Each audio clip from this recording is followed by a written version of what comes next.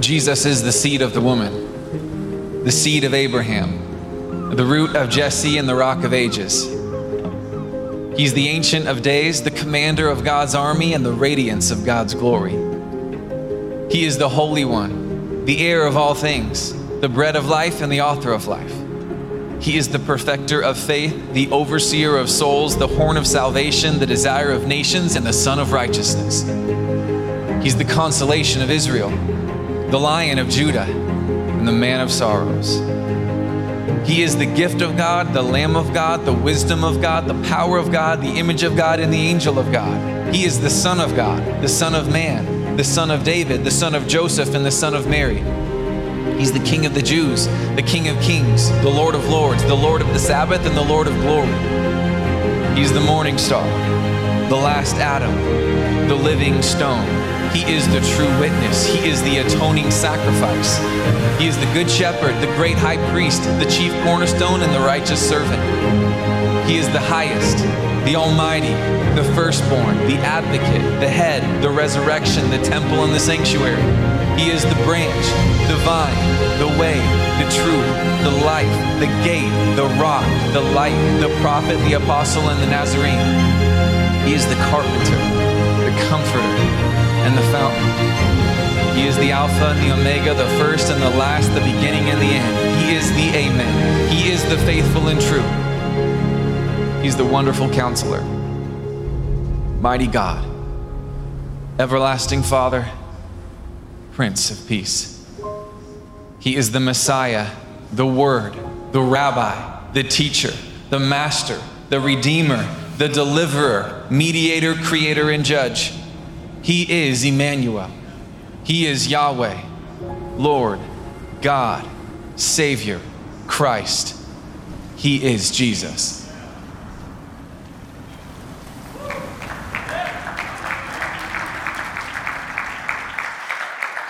Yes, he is. He is Jesus.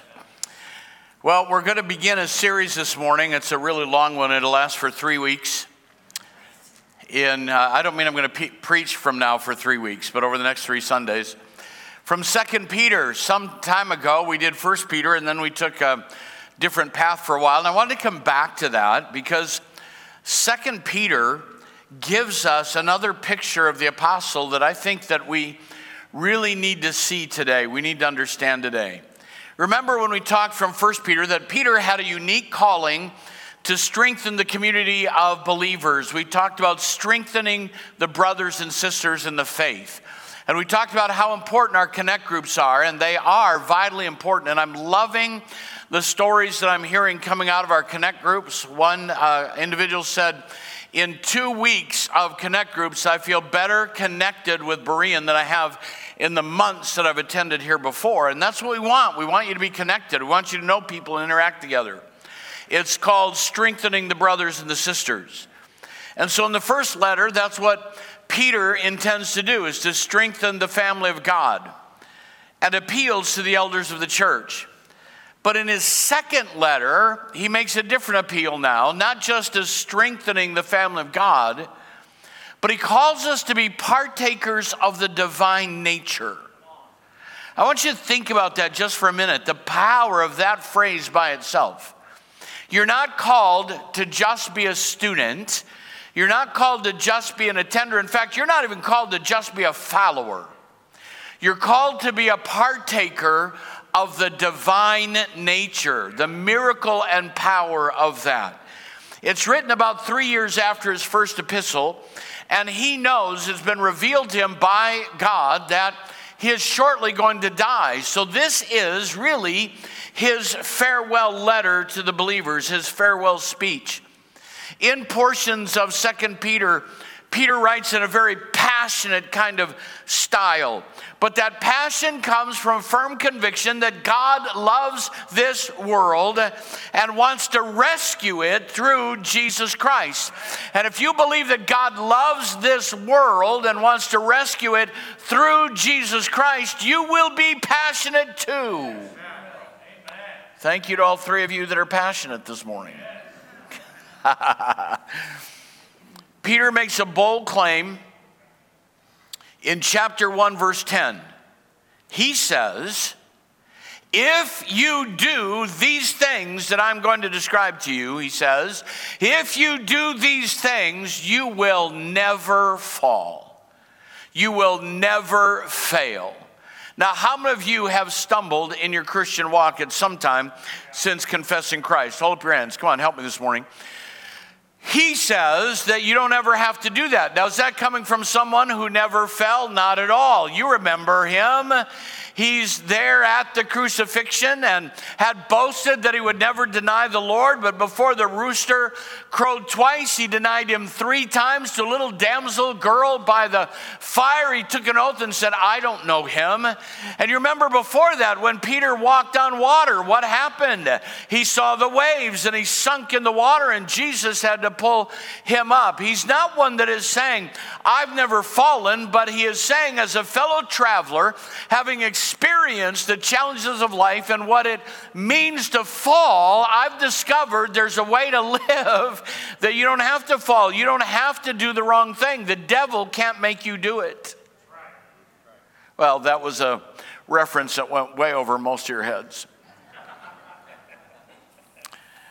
What does it mean to be a partaker of the divine nature? And I just want that, I want to pause here for that to capture our thoughts this morning. I just think too often we come to church to just be refreshed. We want to do a little better. We want to be encouraged. Do you realize how big this calling is? That you're a partaker of God's divine nature, that divine nature becomes part of who you are. And in that, you can walk in victory and strength and joy and power and rescue the world, because this world needs to see men and women, boys and girls, that are partakers of the divine nature. And for that to happen, you and I need to experience the power of God. We need to experience the power of God. Now, I'm going to give that a little different turn in a moment, but I really think it's important for us to grasp that. So open your Bibles to 2 Peter chapter 1, your digital device to 2 Peter chapter 1, and let's watch what he says in this short chapter. Simon Peter, a servant and apostle of Jesus Christ, to those who through the righteousness of our God and Savior Jesus Christ have received a faith as precious as ours.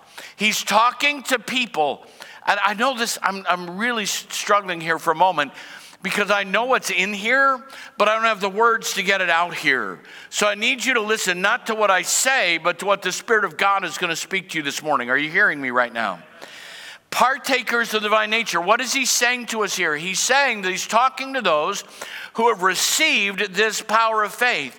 The issue here is for those who have believed, those who have received faith from God. Becoming a Christian isn't just praying a prayer after you hear 4 spiritual laws. It's not about joining the church. It's not about doing better. And I think sometimes we forget what an incredible miracle it is for us to come to faith in Christ. We simplified a bit by talking about the ABCs of the gospel, and if you don't know Jesus, it's not hard. You don't have to be supernatural. You have to receive the supernatural. You don't have to jump through hoops. He already has. He died on the cross for you. And what does it mean to become one who has received faith? You have to admit that you're fallen. You have to admit that you're broken. You have to admit that you're a sinner. People get all bent out of shape by that because we don't want to ever admit we've done anything wrong. But there's some things that are still sin. There's still some things that will destroy you. There are things that will ruin your life. And you have to admit that. I'm fallen. I'm a sinner. I'm not okay. And then B, you need to believe that Jesus died on the cross for your sins and rose from the dead for your justification. You have to believe that. And once you admit your need and believe that, then you confess him as Lord. As Paul said, everyone who calls on the name of the Lord shall be saved. It's that simple. But what happens, there isn't a formula. It's a supernatural miracle where the power and life of God is deposited on the inside of you, and you didn't choose to become a Christ follower. You received a supernatural touch from God, and faith was birthed on the inside of you. And if you don't have that, you're not a child of God. I don't care what else you believe. You have to encounter his divine power that put faith on the inside of you and changed you. How many are hearing me this morning? It's more than an intellectual assent. And Peter is writing to those who have received that faith. It's a supernatural impact from God. You aren't part of the church until you believe. We talk a lot, and I understand the model, the paradigm that you've heard me talk about. People want to belong before they believe. And we want people to belong so that they will believe, so that they will become all that God has for them.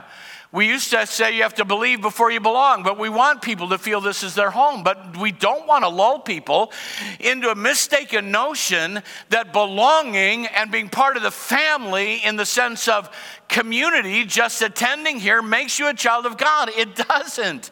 It doesn't make you a child of God. You have to have a supernatural encounter with Jesus Christ, who died on the cross and rose from the dead, that makes you new on the inside. You're not a child of God by coming.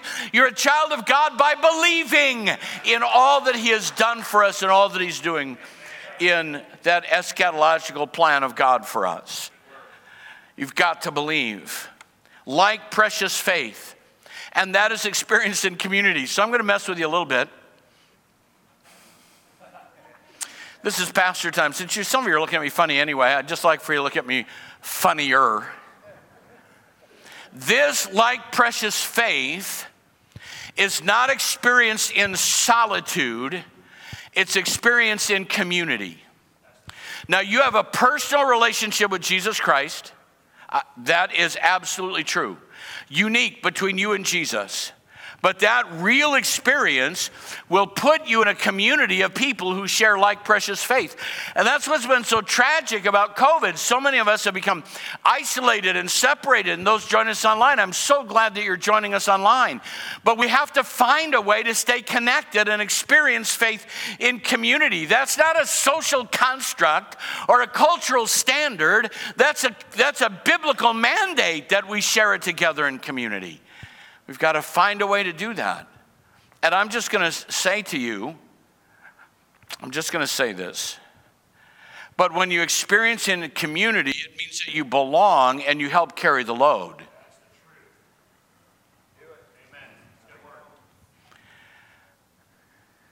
Dare I do this? Thank you. I just need a little encouragement.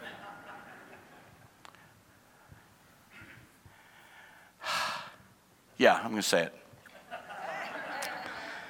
If you can attend here for a lengthy period of time and not contribute financially, you're not part of community. Come on. I'm just telling you. You say you're after our money again. No, I'm after you going to heaven. I'm after you being in community. And where your treasure is, there will your heart be also. And you can't tell me you're part of community if you come week after week after week and you're not contributing to the development of the church and the outreach of ministries and helping fund that. And do not tell me that you always give cash. There isn't enough cash given here. Because if that's true, some of you are giving a quarter a week. How many are hearing me right now? How many want me to move on right now? I'm talking about community. That we own the load. We carry it together. We're tithers. Come on, someone help me. I'm going to be here all morning if you don't help me. We're tithers. We give the missions. We help communicate the gospel. We keep the lights on. We make this a place where lives can be touched. We're engaged in that whole process, not just by attending, but by praying, by not gossiping, by standing up for one another, by giving to the work of the kingdom. That's what a faith community is about, not just people who sit in a service together. We're doing life together in a bigger picture. Okay? So that's who he's writing to. He's saying to them, you've got to understand that this faith is shared in a community context. We're all investing in this.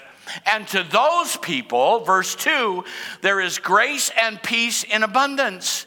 Now, I'm going to prod you this morning because I want us to get off of our comfort chair or off of our pity chair or off of our sorry chair and decide that we're going to take a supernatural step forward over the next 3 weeks and become partakers of his divine nature.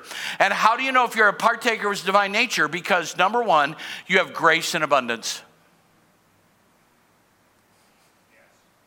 What is grace in abundance? Not only have you received grace, but people who have received grace become givers of grace, which tells me that if you have grace in abundance, you're not critical. You're not a gossip. You're not complaining. You're not running people down. You're looking around at people and extending the same grace to them that God has given to you. What is that? Unmerited favor. You give favor to people that don't deserve it. You give favor to people that aren't like you. You have grace in abundance. And I can tell you who's been in the presence of God because they're easy to be around, because they encourage people and they love people and they bless people because they have experienced the divine nature and have experienced His grace in abundance.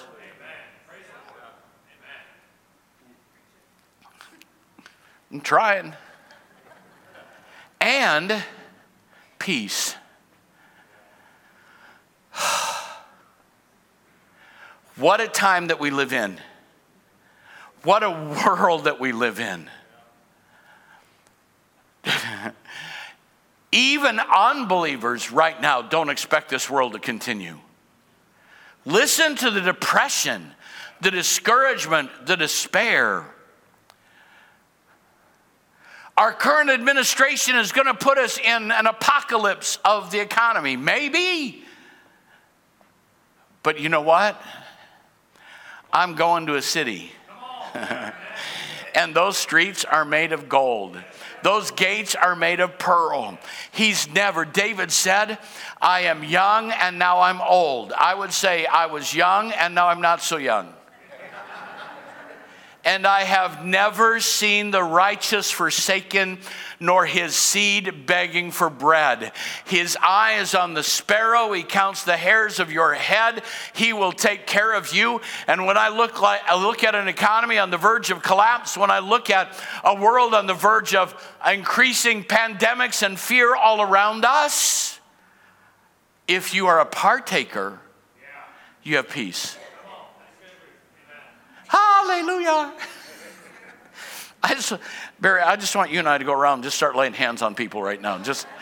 It's like, don't come near me, brother. I'm enjoying my turmoil. I like being frustrated. If you took away the things that people gripe about, what would we have left to talk about? You know what I'm saying? What would we have to talk about? But when you are a partaker of faith, now I am not saying this to you as one who has accomplished everything there is in that regard. I struggle with that. I worry about things, and I'm trying not to. I try to get better. When our son Caleb was just a little guy, he worried all the time about everything.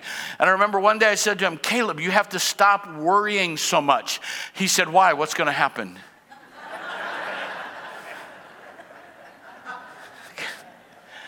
Well, that didn't help, did it? But I'm telling you that there is a place of peace.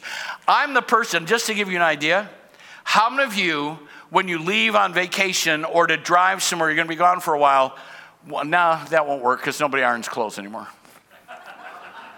You wonder if you left the iron on, the water running, the stove on. How many of you are the ones that go through that checklist? Let me see your hands. Do you know if it weren't for my wife, I would go back to my house 4 times before we got on the road? I think isn't that right? I mean, I'd go back. She just drives her crazy. I'd say, I ironed my slacks. I don't know if I turned the iron off. We are not going back. I'll pull off the road to make sure if I'm going to speak somewhere that I have my stuff in the briefcase, and she'll say, it's in there. It always is. But there was one time.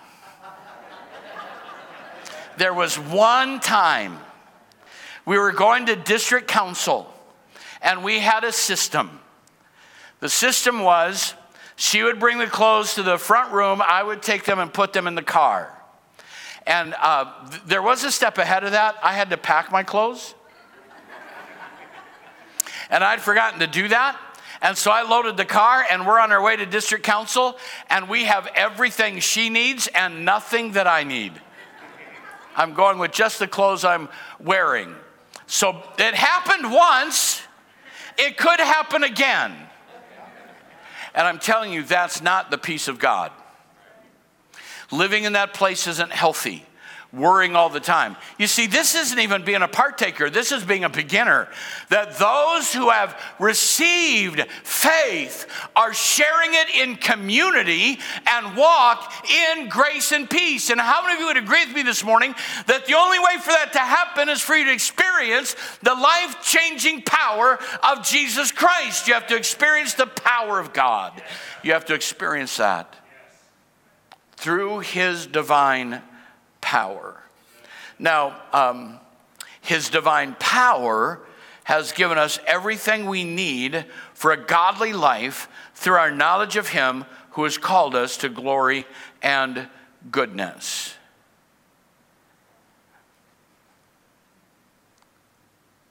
His divine power has given us everything we need. That's a big statement.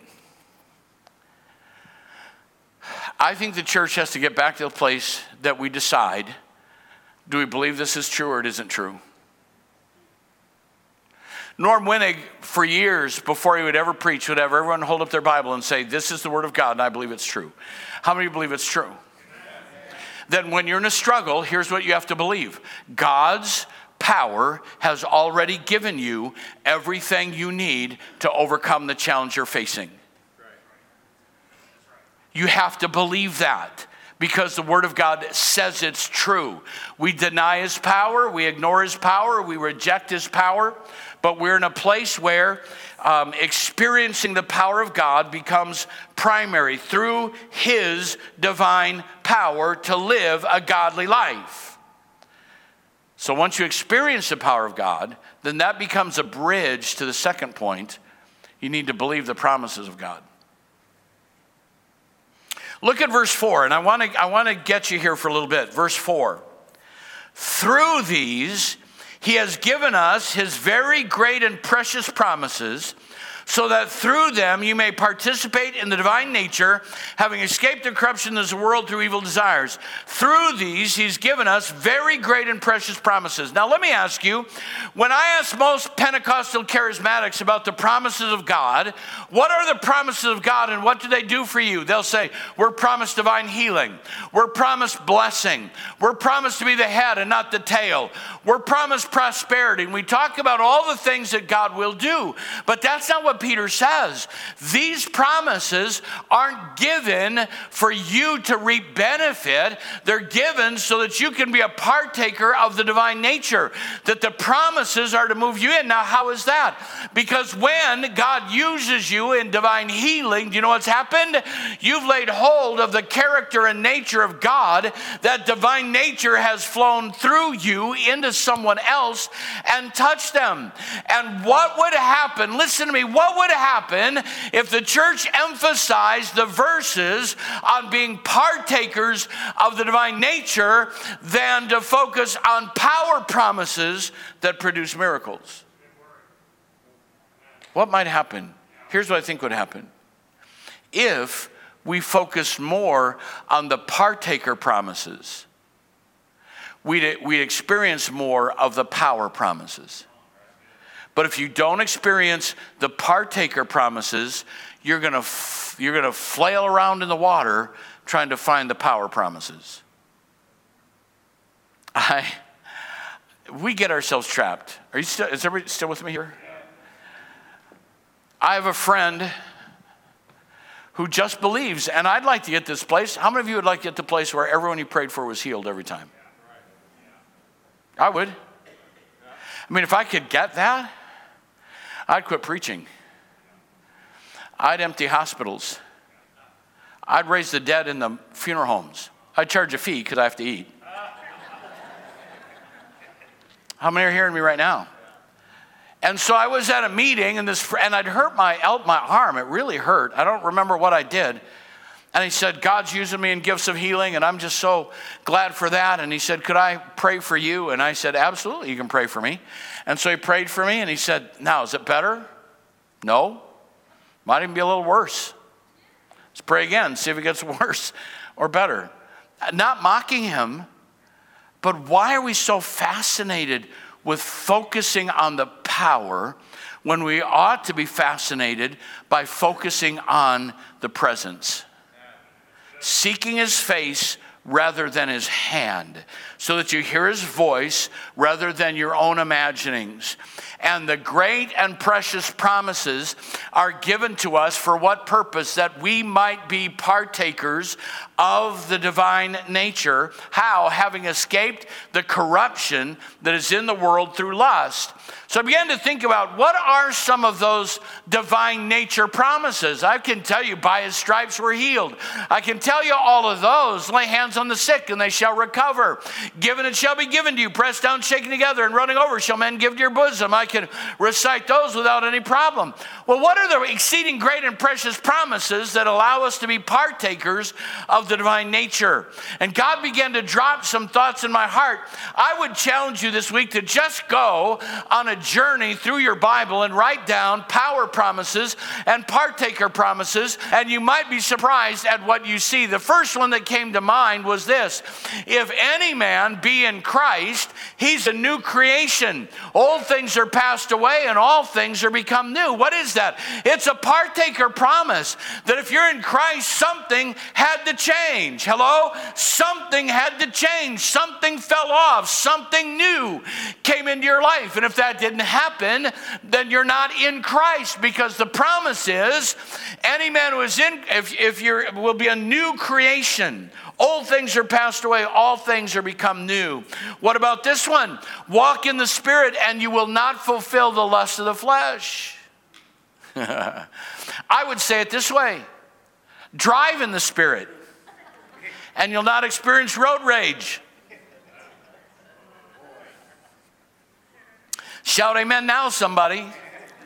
I can talk King James English and we all say amen. I can talk real English and people say, oh, not me.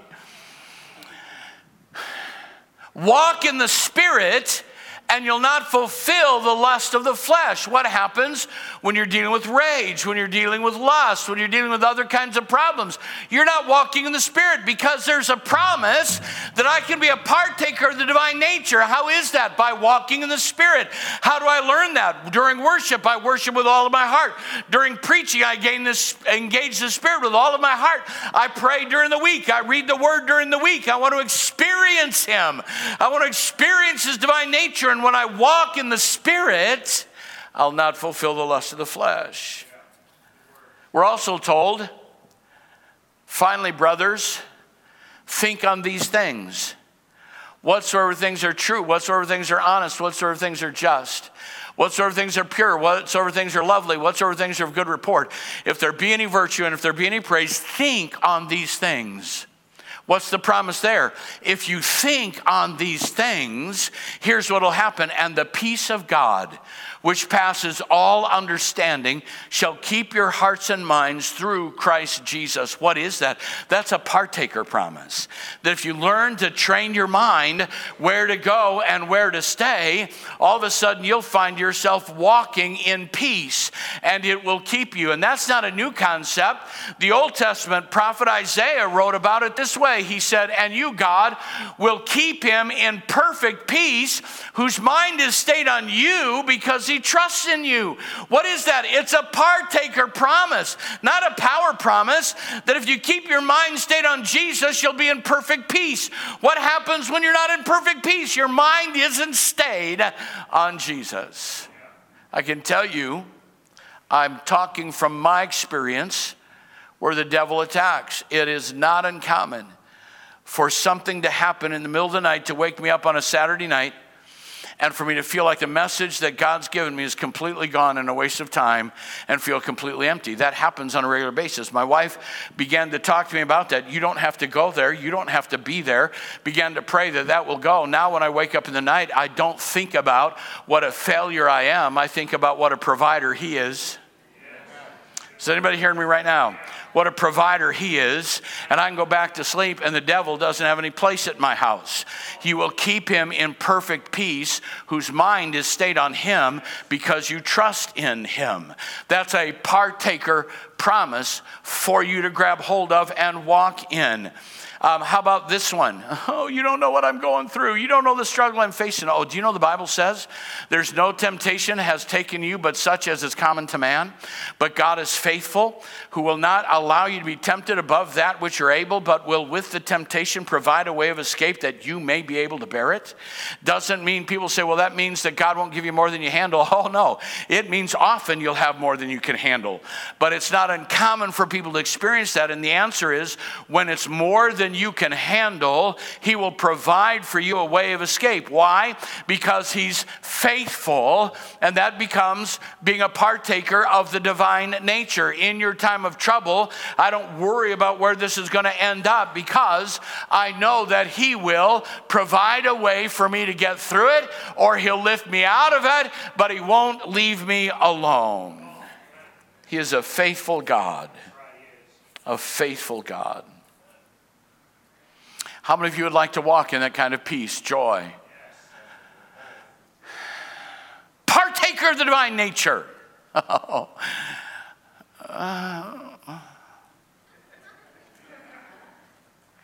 Then you got to work at it.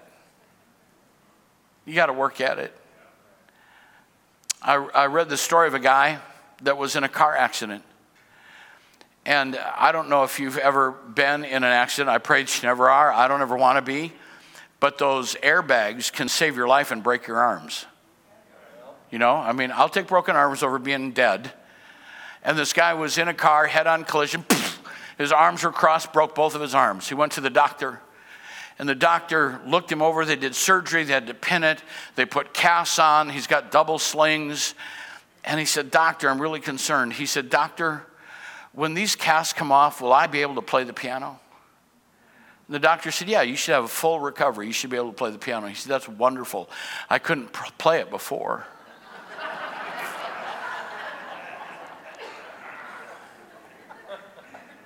Oh no, let's retell the story. If you want to play the piano, you have to do the work.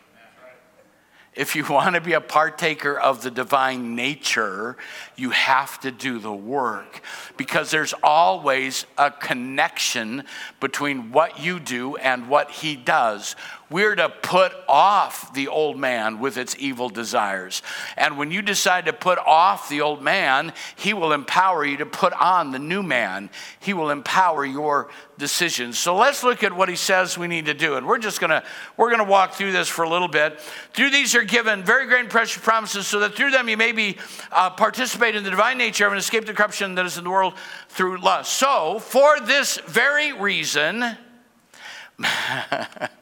make every effort. Now, what does that mean to you? If I say make every effort, does that mean you're going to try? Oh, I'm telling you, making every effort can be a challenge.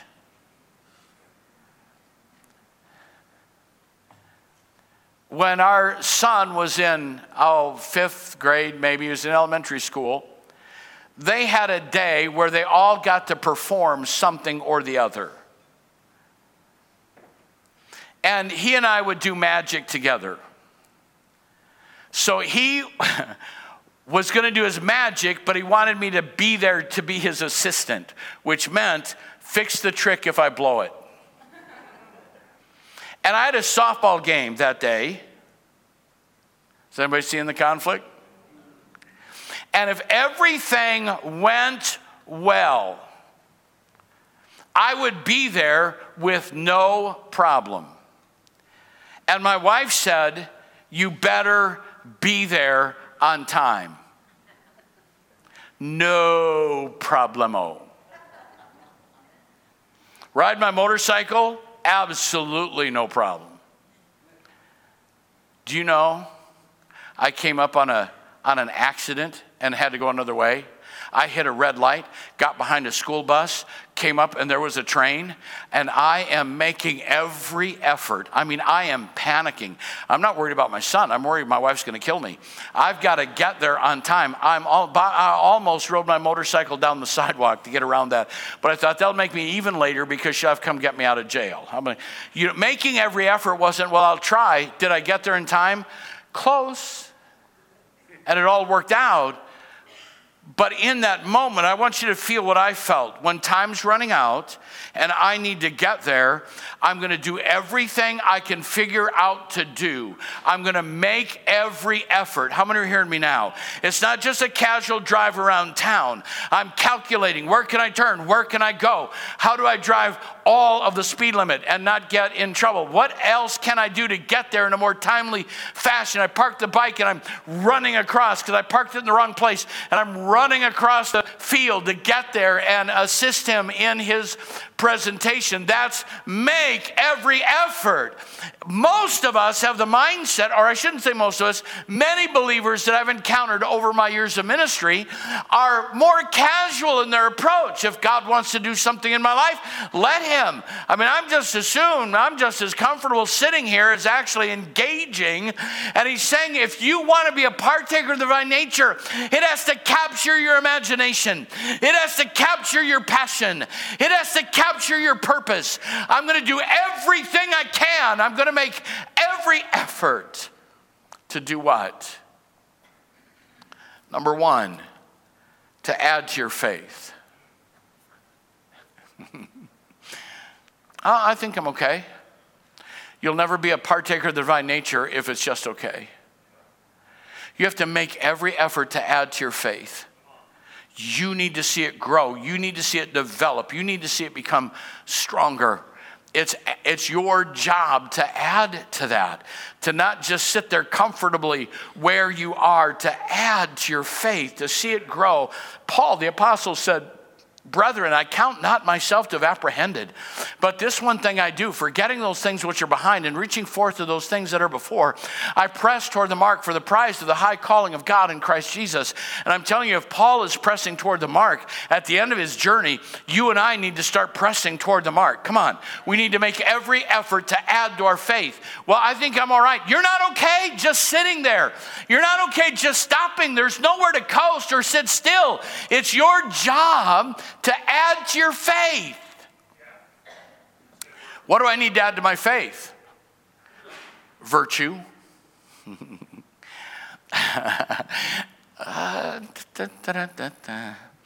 That must mean that you can have faith and lack virtue. Virtue is moral excellence. Virtue is doing the right thing when no one's watching. Virtue is rising above what's acceptable in the world. And every believer that's adding virtue to their faith will have a story like this. I was at work, I was at the store, I was at a neighbor's house or a friend's house, and they asked me to do something that was acceptable in their evaluation of virtues. But as a believer, I couldn't do that because I'm called to a higher standard. Are you hearing me? That's called adding virtue to your faith. That God is looking for you to do the hard work to add moral excellence to what you believe. It's not enough to just simply talk about what I believe. I need to add virtue to that. And then what do you add to virtue? You add the virtue knowledge. Add to your faith. It says goodness here. I like the King James word virtue better. I think it captures it better. And to goodness, knowledge. That's a general word for knowledge. It's amazing to me the level of biblical illiteracy that goes on in America with such great waves of evangelism. People are praying prayers, or on the radio, on media, on the internet, on television. Some are responding. They're praying prayers, and thousands. Why are we so biblically illiterate? Because we're not doing the work to add knowledge to our virtue. I have to know what the Word of God says. It's a general word for growing and learning. And so why are we doing connect groups? Because that's a great place to grow in your knowledge in community. Connect groups are about people of faith who are interacting with each other and are experiencing the presence and teaching and power of God and growing in our knowledge. What new have you learned in the last year? You don't know it all. You don't know everything. It's not all held by you. Add to your virtue knowledge. And then what do you add to knowledge? Temperance or self-control. Have you ever noticed? It's been 10:33 for a half hour, I'm just so you know that.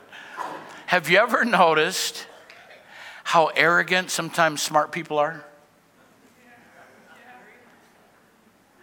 I got into a debate, and I won't say who it is because he apologized for the comment, and with all the grace I have, I'm never going to let him forget it.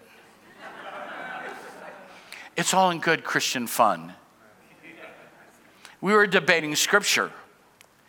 And in this debate over Scripture, he said, well, I believe that this is how that should be applied. And then I said, I don't care what you believe. I care what Scripture says. We're not going to start with your opinion. We're going to start with what the Scripture says. Now, let's start with the Scripture.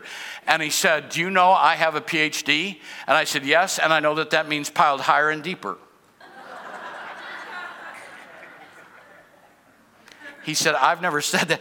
He said, I've never said that to anybody before in my life. You drew that out of me. And I said, it's a gift. It's just a gift that I have to draw that out of people. And so now I just call him Mr. PhD. Just because I want to bless him. The point being, when you're the smartest person in the room, it's hard for you to learn anything. Hello? I've learned that a child can teach me things. I've learned that people that are new to the kingdom can teach me things. It doesn't matter how many years I've preached, how much Scripture I've memorized, how many times I've read the Bible, how many sermons I've created. There's something more to be learned. And every week when I come to this, I try to come to it like it's brand new. God, speak to me fresh and new out of your holy word. There's so much more to know, so much more to learn, so much more to grasp. And people of faith are adding to their virtue knowledge, and to their knowledge, self-control. They're not walking in arrogance. They're not walking in pride. They realize there needs to be a subduing. And then to that, you add patience, which means steadfastness, constancy, and endurance. So then you add to your faith virtue, to virtue knowledge, to knowledge self-control. To self-control, then you're going to be patient. And to that, what are you going to add? Oh, this gets really good. This is a great place for connect groups to be plugged in. Have anybody noticed I've talked about connect groups this morning? Has anybody caught that? It's because I believe in them. You have to add to that brotherly kindness. Oh, I'm having a great time this morning. You look like you're in pain, but I'm having a great time. You know, right, that it's easy for you to be nice to people that are nice to you. It's easy to be nice to people who share your values, right? Share your interests and all that. And how many of you have someone in your life that's a believer, and when they come around, it's like fingernails on the chalkboard. Don't point, just nod your head. I have someone in mind. You know where you need to grow? Trim your nails. Get away from the chalkboard. Because people who want to experience the nature of God are going to learn how to love people that aren't so lovely. It's the nature of the kingdom. And to brotherly kindness, what do you add? Agape love. Agape love is best defined as a commitment to the well-being of another. That self-sacrificial love is what you're part of. So he's saying to us that we need to add to our faith. It's our job to add. And you say, well, I can't do that. Wrong! You've been given exceeding great and precious promises that by these you can add these things to your faith and you can grow in the divine nature. Because if you do these things, you will never fall. So what do you need to do? You need to experience the power of God. You need to believe the promises of God. And you can't do either one of those if you don't know the Word of God. Look at verse 12. Verse 12 talks about them being eyewitnesses. So I will always remind you of these things, even though you know them and are firmly established in the truth you now have. I think it right to refresh your memory as long as I live in this tent of the body, for I know I will put it aside. And then verse 16, we didn't follow cleverly devised stories. We were eyewitnesses of his majesty. Who is this? What is for me, what is the greatest testimony to the veracity of Scripture? And I've had that been asked, what would it take for you to walk away from your faith? And I'm going to tell you what I believe is the greatest testimony. For me, it's not creation, though that is a wonderful, wonderful thing. It's not how you interpret other events or his working in my life. It's this mystery for me. If this book weren't true, they pulled off one of the greatest conspiracies of history, because no believer who saw the resurrection, not one of the disciples, none who gathered in the upper room ever said, we hid the body, we lied about the story. None of it was true. There wasn't a single one. Watergate couldn't do that. Our current government can't do that. Nobody's been able to pull off a conspiracy where there wasn't a defector. And Peter says, we're not telling you something we made up. We're not telling you something that we devised. We are telling you what we saw. We were eyewitnesses of his glory. We were eyewitnesses of his death and his resurrection and his ascension to the Father. We saw it with our own eyes. Not one of them defected from the faith, and we can anchor our faith to their testimony. We were eyewitnesses of the story. We are telling you what we saw. This message is a light in a dark place. You would do well to take heed. We also have the prophetic message as something completely reliable, and you would do well. Above all, verse 20, you must understand that no prophecy of Scripture came about by the prophet's own interpretation of things. Now, can I just chat with you for a moment? Please be smart enough, believers, I'm just calling you to use your brain a little bit. But if someone is preaching a story that no one else is preaching, it's heresy. Because no Scripture is of private interpretation. I'll give you an example. Do you know that it's almost time for Advent? I mean, Christmas is just down the road. Some of you just went into a depression. In fact, for the husbands in the house, I've got a word of encouragement for you. There's liable to be a shortage this coming Christmas. From everything that I read, there could be a shortage. So I would encourage you to shop a little earlier this year, like before December 24th. I'm just saying, I want to help you here. And so I was thinking, what are we going to do? And I have to think ahead and ask God to reveal to me. And I had this idea. I'm not going to tell you what it is because I haven't rolled it out even to the staff yet. But I had this idea. And I went home and told my wife about it. I said, I got this great idea. I think it's a great idea for Advent. And it's a unique way of telling the gospel story. And I haven't found anybody that's written on this or done it this way. Not that the story's different, but it's just a unique way. I think I found something new. I found a book written on the exact same subject about 10 years ago. If you find something brand new, now I'm talking now, not about a shape or a form or a celebration, but brand new in its teaching of the Scripture, run from it. Because no Scripture is given by private interpretation. We call those cults.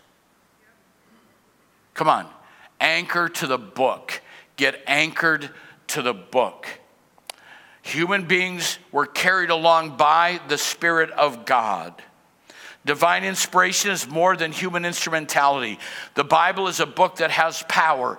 It carries the power of God. And so the thing that I want you to grab a hold of is that you need to know what's in this book if you're going to be a partaker of the divine nature. And that's what he's calling us to. How can we be partakers of the divine nature? You have everything that you need. And I'm going to go back now to the title that I used for this message. I want to go back to that. And how do you do that? You do that by embracing your calling. He tells us that we need to give ourselves to make our calling and election sure. For if you do these things, you'll never fall. I wanted to save that to the end. You have been called by God. For what purpose? To be a partaker of the divine nature, to rescue this world through Jesus Christ. And how are you going to make that calling sure? How are you going to embrace your calling? You need to experience the power of God. You need to believe the promises of God. And you need to know the Word of God. Pastor Nathan, would you come? Who is it that told us this? The one that sunk into the waves of the sea. The one that denied the Lord in Jesus' greatest trial. And the one who rejected his calling and went back fishing. Said, you need to make your calling sure. So experiencing the divine nature, particularly as we're coming into this season, this time, all the chaos that's in this world. My prayer is that we'll get hungry to experience more of him. We won't be satisfied where we sit, but that we have a calling. Too often people say, well, I don't know what I'm called to do. I don't know if I'm called to be a preacher, an evangelist, a bus driver. I'm not even concerned about your vocational calling. I'm concerned this morning about your spiritual calling. The first calling you need to take care of is you're called to be a partaker of the divine nature. Are you hungry for that? Do you want more of that? Peter is getting ready to leave. And I've often said at a funeral, wherever someone goes when they die, I can tell you the first thing they'd say if they could come back: make your calling and election sure. Because eternity is real. Amen, that's right. Make it sure. Get hungry. Do you want more? Do you worship with passion? Do you read the word with passion? Do you seek him with passion? I want you to stand with me. And I want us to just passionately now seek him. Passion doesn't have to be loud. It can be quiet. It can be loud, but it's always intense. I'm going to ask you to pray this prayer, not repeating after me, just in your own way. God, make me hungry to be a partaker. Make me hungry to be a partaker. Your presence is here. Your spirit is near. And I need you.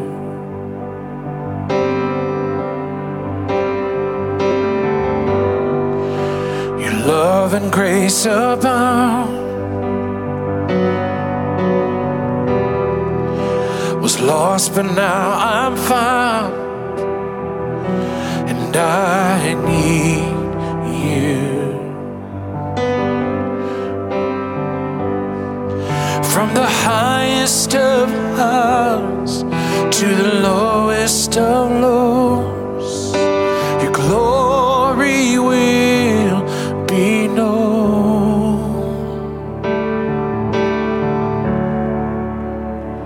And I worship you, my King. You're the one who makes my heart to sing. You are all I need. You are all I need. You brought me out of death and into life. Your name forever will be glorified. You are all I need. You are all I need. From the highest of highs to the lowest of lows, your glory will be known. Sing that again. From the highest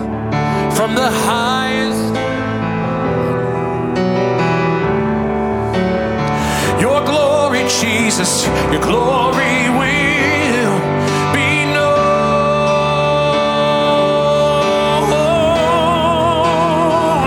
And I worship you, my King. You're the one who makes my heart to sing. Lord, you are all I need. You are all I need. You brought me out of death and into life. Your name forever will be glorified. You are all I need. You are all I need.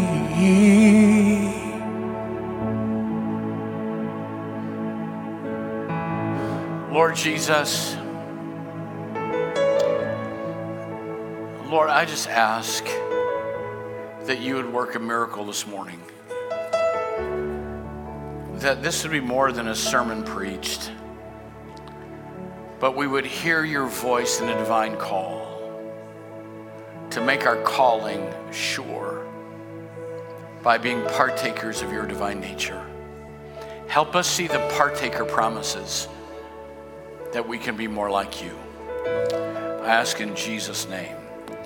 And everyone who loves him said, amen, amen, amen. If you love Jesus, let me hear your hands.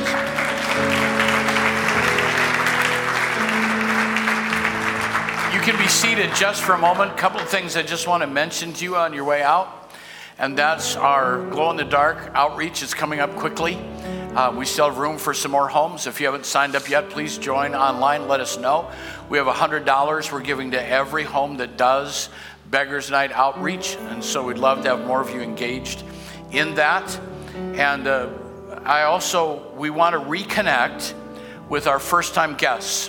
So if you've been coming for a period of time and have never really officially connected with us, you can do that by going to BereanHub.com, and on that page there's a place for you to click a card and give us information. And if you've not done that before, please do that.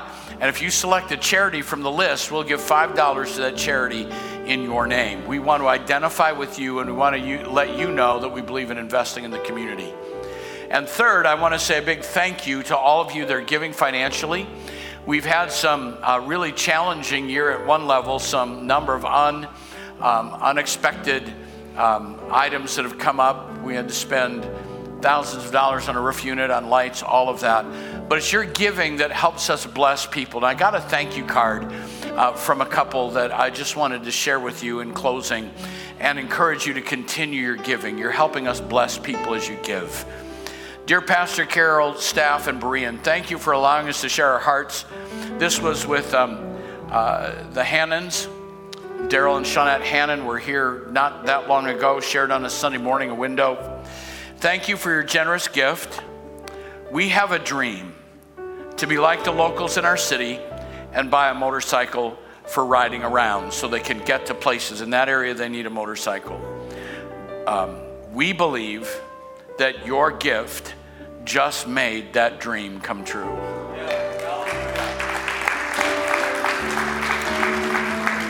Your giving is not only helping us reach Central Iowa, you're helping us reach around the world. And when we get to heaven, there's going to be reward measured out that you're completely unaware of because you tithed and gave to missions and the kingdom of God was advanced. Amen. Give yourselves a hand this morning. So again, thank you. God bless you. We love you. So honored to be part of this church. And I believe God has great things ahead for us. Amen? Amen. God bless you. Greet someone. Encourage someone on your way out today.